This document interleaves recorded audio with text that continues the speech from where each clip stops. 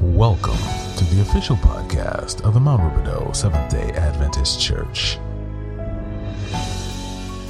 Thank you for joining us on our series, Crossing Over. Our speaker for today is Michael B. Kelly II.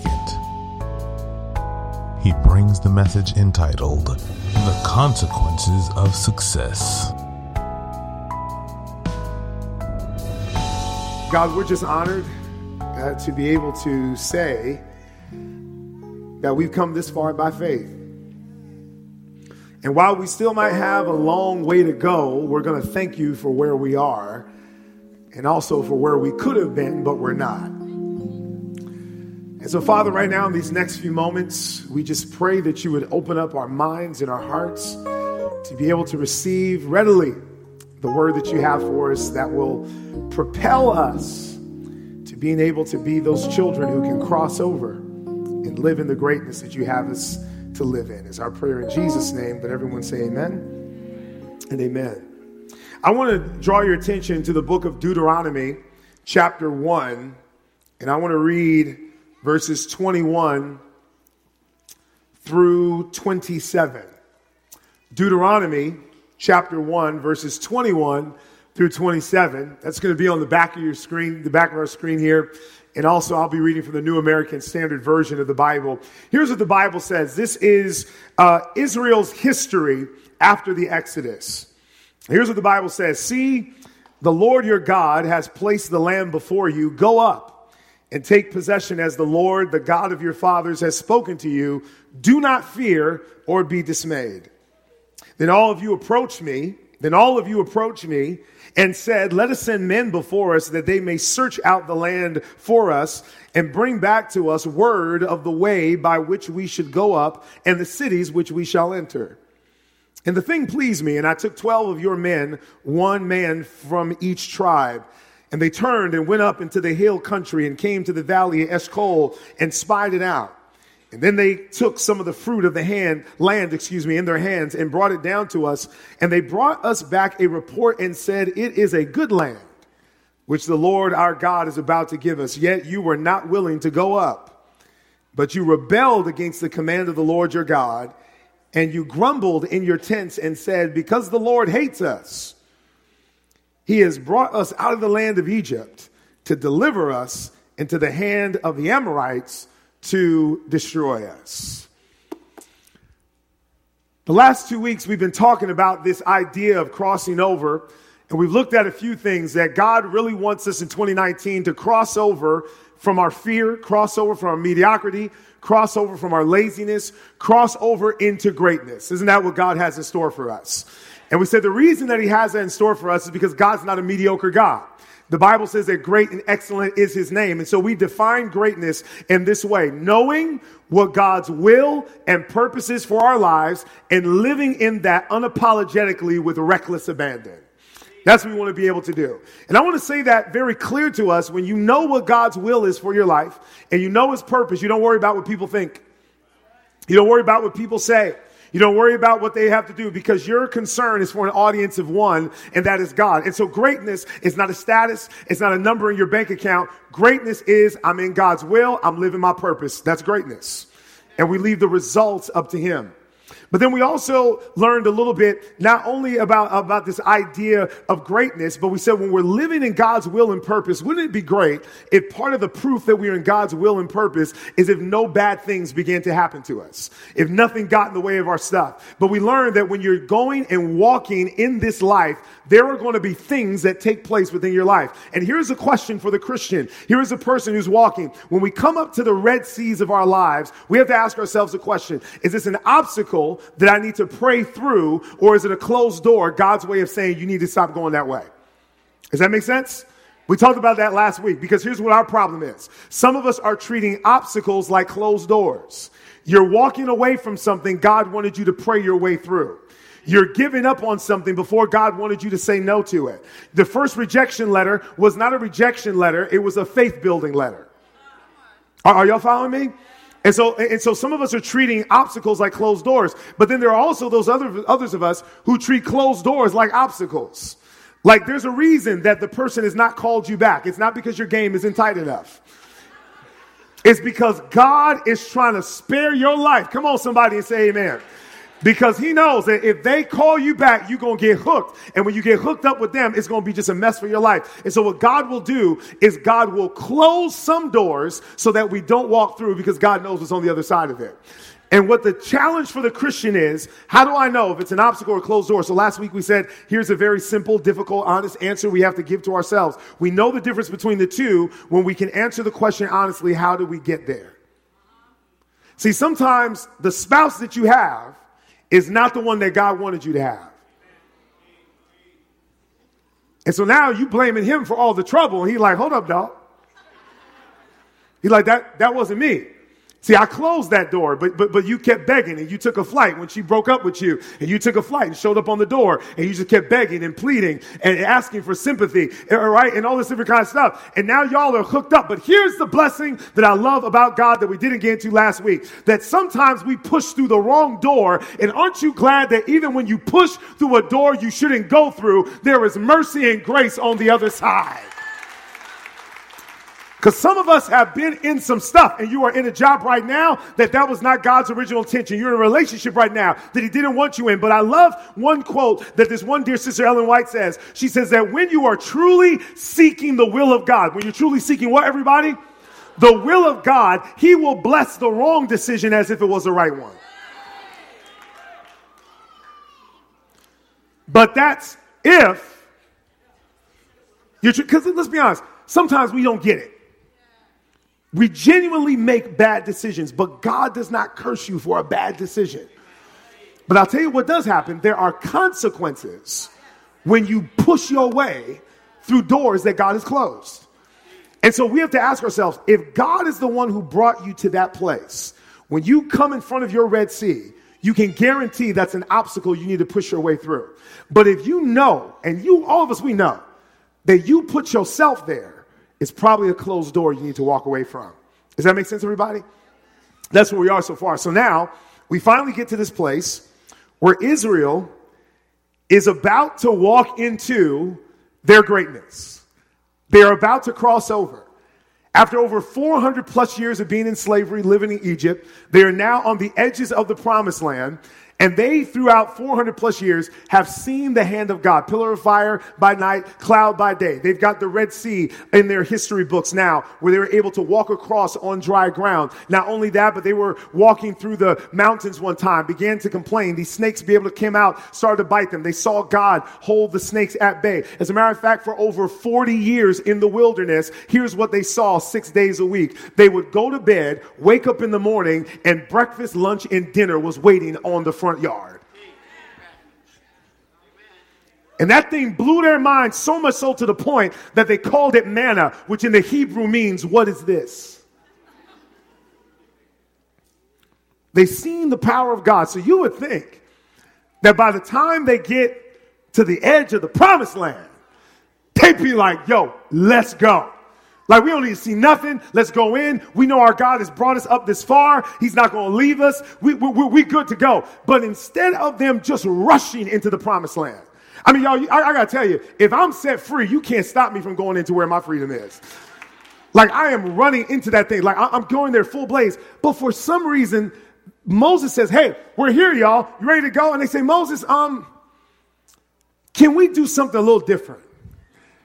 I know we're about to cross over. I know we're on the other side, but is it cool if we can just send some spies to kind of go check out what's taking place in the land? Now, I want to be very clear with you all so you don't think, Pastor, you don't know what you're talking about, because Numbers 13 and Deuteronomy 1 at surface tell a different story about their concept for going out to tell the spies. Because in Numbers 13, you get the impression that God tells them to send spies. But what Deuteronomy 1 tells us is it fills in the blanks. Here's how this thing actually goes throughout Israel's history. They're up to the edges of the promised land. Everything has been set for them to go in, but they want to send in spies. And God says, it's not what I really want, but sometimes I'm going to give y'all what you want so I can teach y'all a lesson.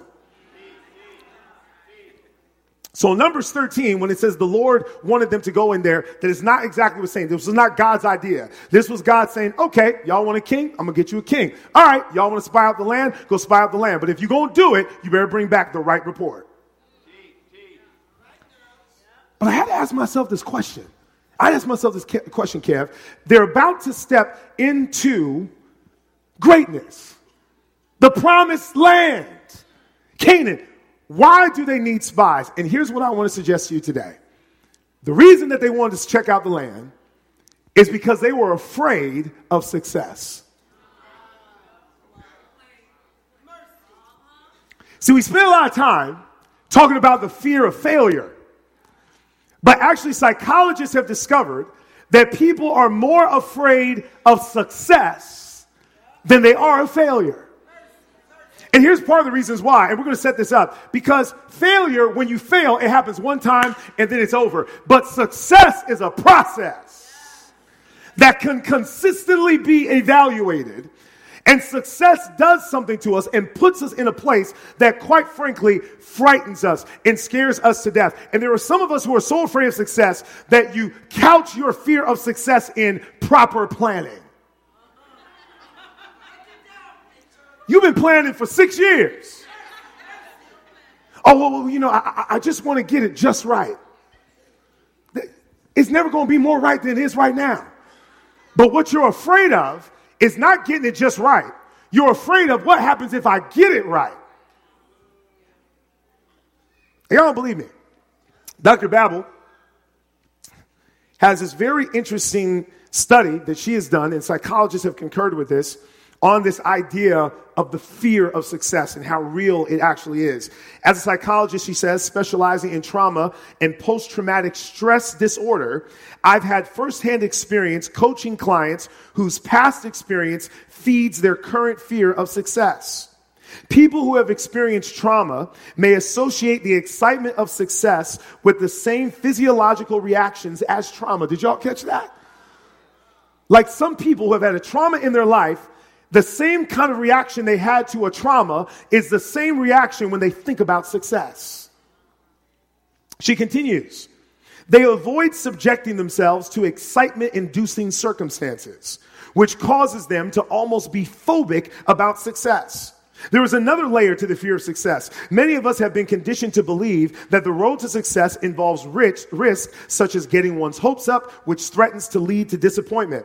And many of us, especially if we've been subject to verbal abuse, have been told we are losers our whole lives in one way or another. So this is what she's saying. You've been told you're a loser, told you're not going to make it, and so you're afraid to be successful because if there's a chance that you aren't successful, then their prophecy becomes true. So rather than attempt success and let their prophecy be true, I'm just going to stay where I am real nice and safe.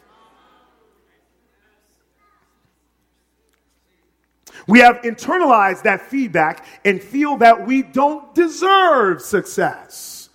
See, some of us believe that because of the things you've done in your life that you don't deserve to do well. And let's be real, you're blown when some trifling people are successful.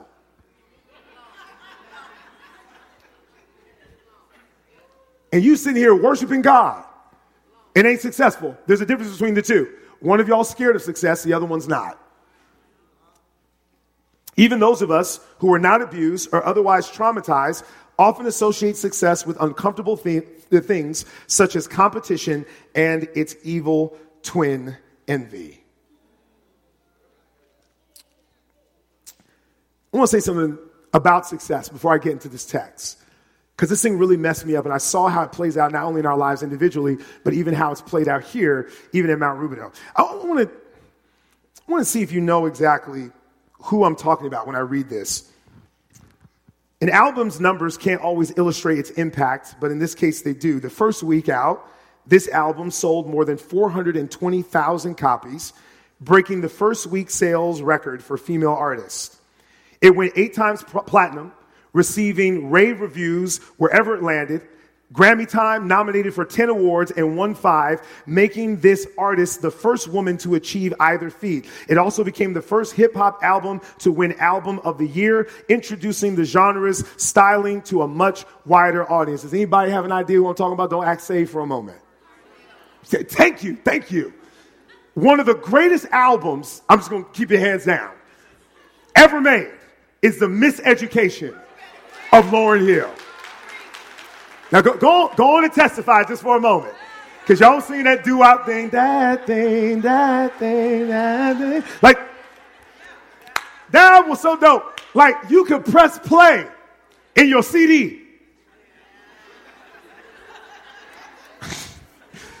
And just let it go. I mean, that album was legendary.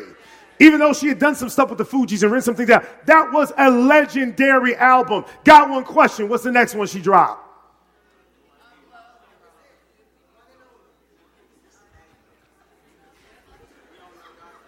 Another lady. Album. Absolutely legendary. Faith Evans. Her first album was Off the Chain. Won't You Come Over and all these different songs that were tight. The Lord's just blocking my mind for the rest of them for a moment here. He's like, no, son, don't take them too far back. But Faith's first album was incredible. But nothing after that was as dope as her first album. Because here's the thing that I'm finding out, and I want to talk about this before we get to the text. One of the consequences of success is unrealistic expectations. Unrealistic expectation becomes success. Because you see, what people did is with Lauryn Hill's album, it was like, Lauryn, if your album had 14 tracks and all 14 were dope, the first one you drop, if the next album comes out and only 7 of them are good, that's not a good album. Of course it's still a good album. That's 50% of the songs that might have been incredible, have been great, have been awesome. But because there were an extreme amount of success, there were now unrealistic expectations placed on people. And one of the things that scares us about this idea of success is now when you become successful, people place expectations on you. And oftentimes the expectations are unrealistic because even those expectations have a warped view of what success really is. Let me bring it a little closer to home. I remember I got here in about 2009 here at Mount Rubidoux. In about 2010, 2011, I can't remember what it was. We hadn't done a public evangelistic effort, I think, since Victory 2000, Crusade for Christ. I think that been a while since we did. So we said, you know what? Let's do a Revelation seminar. And we called it Countdown to Armageddon. Y'all, let me tell you something. We put videos together. We had flyers. We rolled that thing out like it was almost like a new movie that was coming out. Folks were like, yo, what's this? We ain't seen this before. Look at how they advertise. And there were no beasts. There were no monsters. We just had all kinds of awesome, great graphics, marketing plan. And so we opened up opening night. 1,000 people were here in this building on a Sunday evening when we opened up. Every single night for a month and a half. Are y'all listening to me? Some of y'all were here. Every single night for a month and a half, we had over 1,100 people to hear a Revelation seminar. It's crazy. We had a night where we baptized in the night, 71 people we baptized. We were here till almost 10:30 at night, just dunking folk in the water. Folk crying, and it was just Holy Ghost. We were like, yo, this is incredible. And then years and years and years go by, and somebody came up to me, a couple people actually came up to me, they said, man, Pastor, when are we going to do another Revelation seminar? It's like we haven't done one since then. We haven't done a public evangelistic effort. Like we haven't preached, enough of those things. I said, what are you talking about? What do you mean we haven't done another one? Do you not remember the Age of Elohim? Which was another Revelation seminar where we put out videos and flyers. As a matter of fact, we even had a video that was playing in the theater to advertise to people about Revelation. The book of Revelation was actually being played for 2 minutes in a movie theater before people went to the movies on one of the biggest openings of movie history. People were there, sitting there listening to that, knowing to come to a Revelation seminar. We preached every single night. We had our team set up an incredible stage. We had our flyers going out. We also did a sanctuary service where we did T-shirts and we had had a model of the sanctuary, and we taught on the sanctuary, and we preached on the sanctuary. Oh, and by the way, we also preached on Daniel. We did a whole Daniel series, and we taught all these different evangelistic efforts. Well, Pastor, how come people weren't coming to that? And I'll tell you why. Because they got so caught up in the success of the first one that what was once applauded is now expected. So it was like, yo, that seminar was dope, but what's the next one going to look like? It's got to be bigger. It's got to be better. And it's got to blow our minds because you were successful, bruh. Do you see what happens, y'all? When I first got here, for the first 3 years, prayer meeting attendance, between 400 and 600 were showing up here to prayer meeting. 400 to 600 on a Wednesday in California.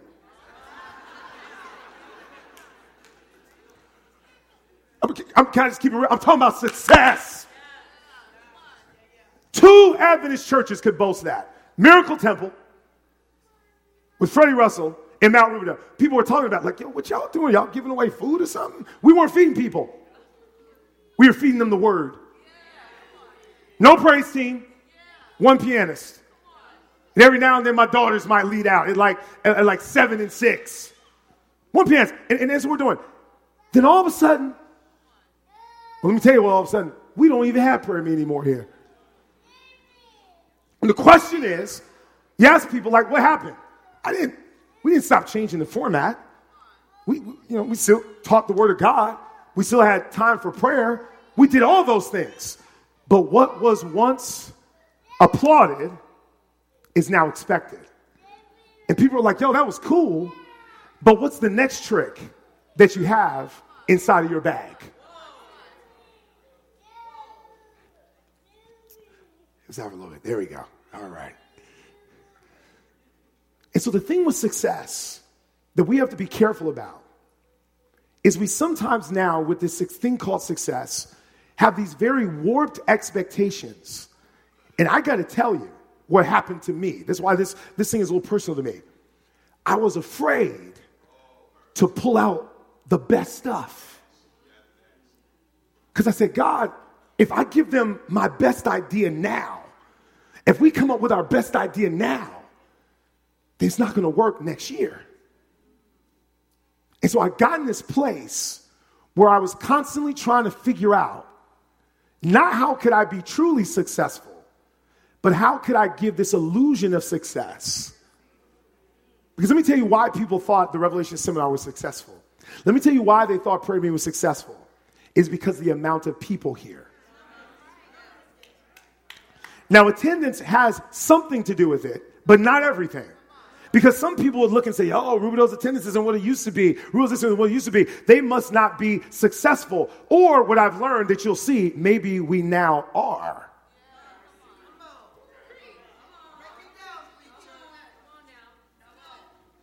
Because sometimes success can weed out who's really with you and who was just here for the next bag of tricks that comes out. And that's why you got some folk who go to church to church to church to church based on the trick that church is putting on each week. But success, for us here at Rubendale, I've learned, is not about simply who's in the building, but who's in the people who's in the building. So what success does is it brings along some unrealistic expectations. And why we are afraid of success is because deep down we know you can't live up to that. Nobody can. Not even Jesus.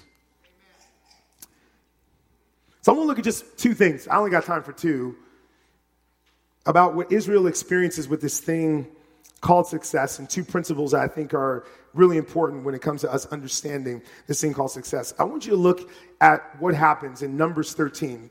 Turn with me there, and I want you to look at verse 27. I want you to look at verse 27. I want you to look at verse 27. Numbers chapter 13 and verse 27. Will you have it? Can you say, I got it? Here's what the Bible says. Then they returned from spying out the land at the end of 40 days, and they proceeded to come to Moses and Aaron and to all the congregation, to the sons of Israel in the wilderness of Paran at Kadesh, and they brought back word to them and to all the congregation and showed them, this is crazy, the fruit of the land. And thus they told them and said, we went into the land where you sent us, and it certainly does flow with milk and honey, and this is its fruit. When you look earlier in Numbers 13, they go to the land and they pick up the grapes. Y'all know the story. The grapes are so big that it takes 2 people to carry them. Now, have you ever thought about this for a moment? The first thing that they talk about is food. Y'all catch that? They're like, y'all, the land is good. How you know? Because of the food.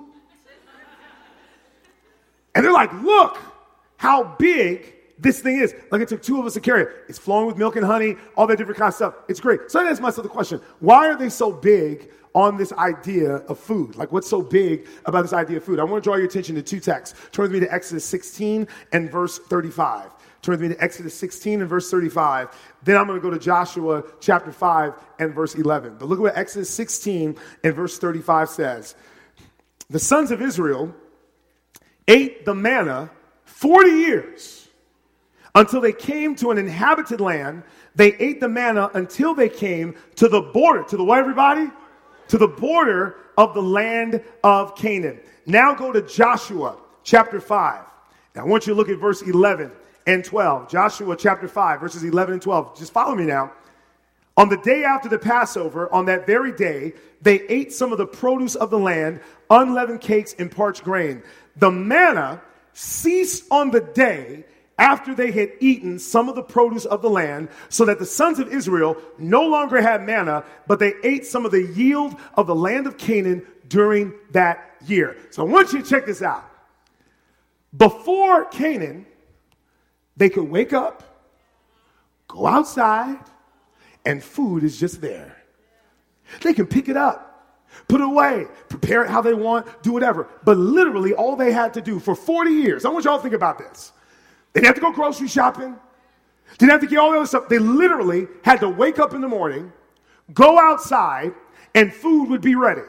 On Friday, they would get a double portion, so the weekend was even covered. I mean, man, they are hooked up. But now, when you go into Canaan, grapes don't just appear. You got to plant grapes. You got to water grapes. You got to cultivate grapes. You got to put your food together. You got to work. And so they like, hold up. If that's the food, then what that means is we can no longer walk out and get the stuff we need. We actually got to work hard for it. Because here's the thing about success, and I love how this one person put this. Success is not owned, it is leased, and the rent is due every day. And see, that's our problem. And why we're scared of success. Because we want manna. We want it to come to us. We want to be able to wake up and just say some prayers and everything be able to happen for us and everything begin to fall in place. But what Canaan says is that when you're in Canaan, the success is not you getting there, it's maintaining there. And that's the hardest thing about success. It's to be able to maintain it. Because now let me tell you what has to happen to Israel. If they want to be successful and getting this incredible fruit and live these amazing lives, their day-to-day routine has to change. Y'all still not tracking with me just yet. You see, if you want to be successful and be great the way that God wants you to, you can't just do things the way you used to do them before you got to the edge of Canaan. Your daily routine now has to be different. See, you got to wake up a little early.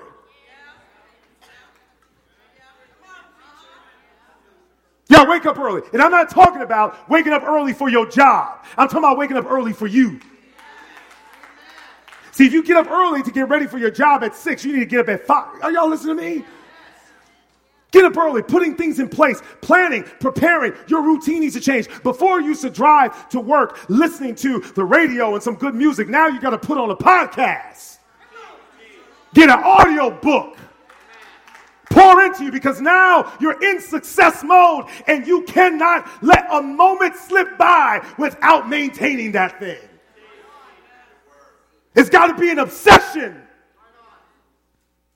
Not just for yourself, but because you know when you become successful, God will explode you all over this world. And it's a grind, y'all. It's a daily grind.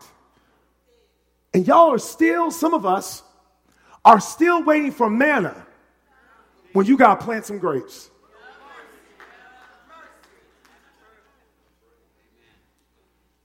Because manna's cool. And they loved it. But do you see the blessing that he had in Canaan? But they didn't want that. And that's the thing that's scary about success. In order to maintain it, you've got to work harder than you did before you got it. And that's why I want to say it this way. Success is available to everyone, but it's not for everyone. Because not everyone can handle that day-to-day grind. Let me tell you something that I love. Eric Thomas said, this thing has resonated with me so much in my life. He said, when you get to a certain level of success, it's no longer about skill. It's about stamina.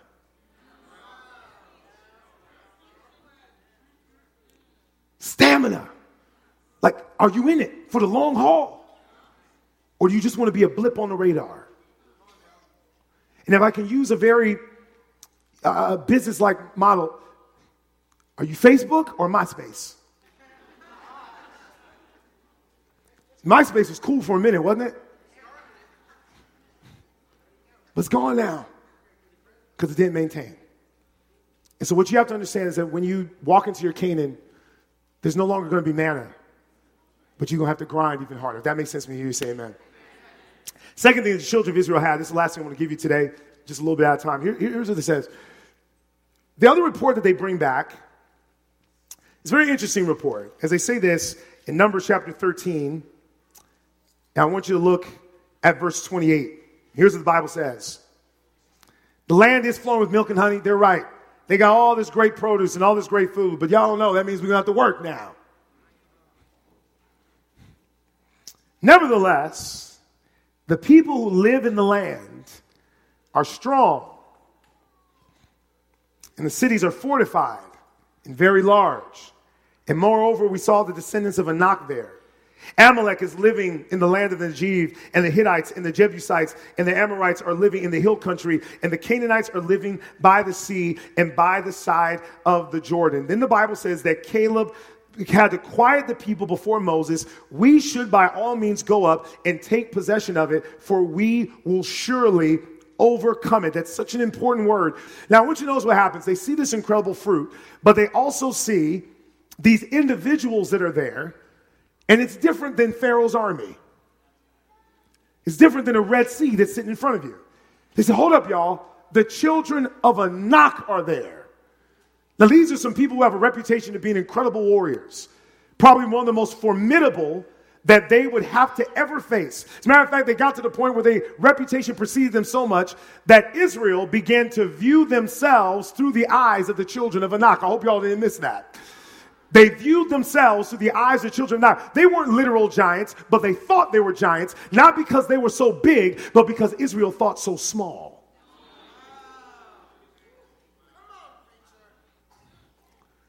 And so they said, we can't take this land. But I think this is so interesting. Their greatest challenge was not going to be the Red Sea. Their greatest challenge was not going to be Pharaoh's army, but it was going to be clearing out Canaan. Because here's something you need to know about success.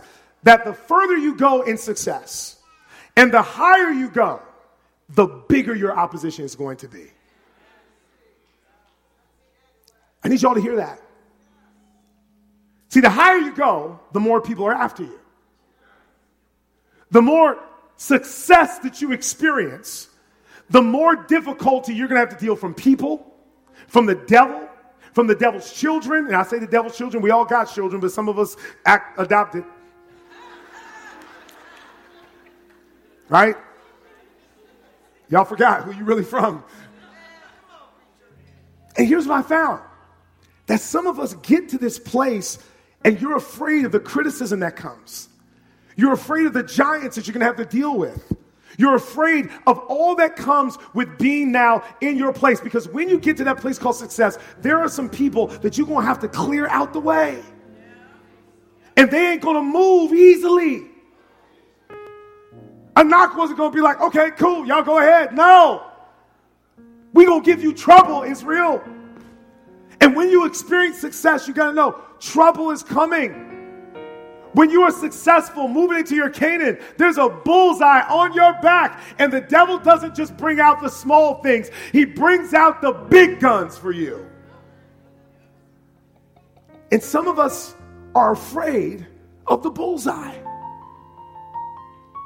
You're afraid of the public stage. And maybe that's what God has called you to.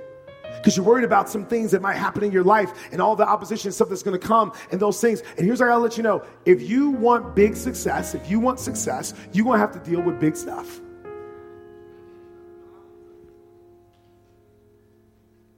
There's going to be some horrible stuff that you're going to have to deal with. But here's the thing that's awesome. God, if he brought you there, has already promised you the land.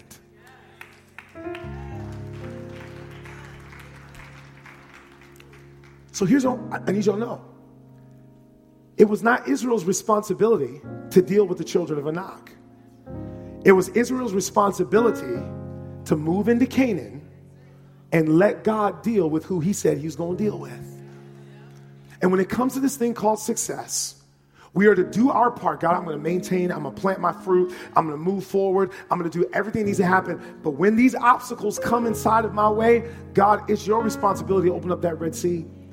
It's your responsibility to deal with the children of Anak. And God, I'm not going to be worried about how big these individuals get in my way to try and stop me from maintaining and living the success. Because the same God who brought me here is the same God who's going to keep me here. And I wish the story ended incredibly for Israel. And I'm going to end this sermon on a very sober note. But the Bible says that they got so messed up in their minds and so afraid of living in Canaan with success that they literally tried to kill Caleb and Joshua. It wasn't just like, yo, we believe different, we should go a different direction. It was like, no, we're going to kill y'all. God gets so angry that he says, I'm going to wipe out the children of Israel off the face of the planet. He's like, this is ridiculous. But good old Moses, that's the best pastor a church could ever have, pleads on behalf of the people. Lord, what will people say about you? You got to get these people over. You got to get these people over. Well, Moses, guess what? Here's what I need you to tell them. I ain't going to kill them. But they cannot enter the promised land. He said they can't. No, they cannot. Because they already showed they ain't ready for this level of success.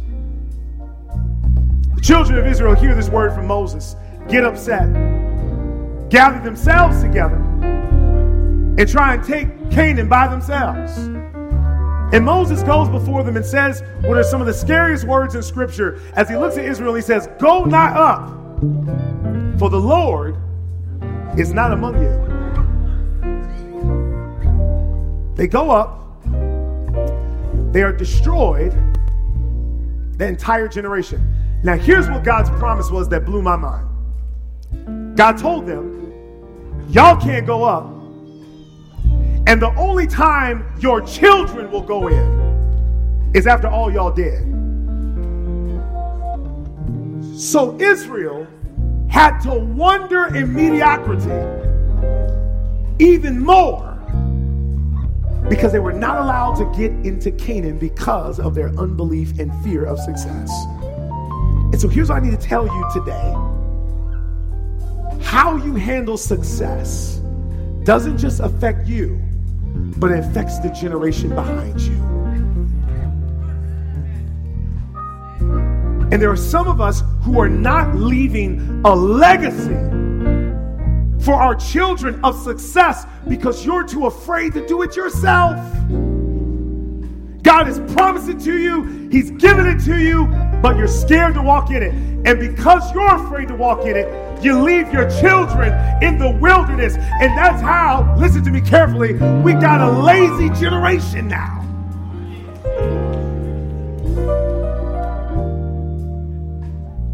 It's not their fault. It's us. And so here's my challenge today. Let's break the cycle of success. Let's break the cycle of success and not be afraid to step out and work hard to maintain what God has given us. And to understand that God, if there are challenges that are going to be greater than anything I've experienced, I know that if you gave it to me, because I've been led here, I've made it through the obstacles, that you are going to keep me there. We pray that this message has been a blessing to you, so much so that you would be willing to share it as a witness. As always, thank you again for joining us, and tune in weekly for more inspirational messages that will prayerfully give you a more intimate relationship with God.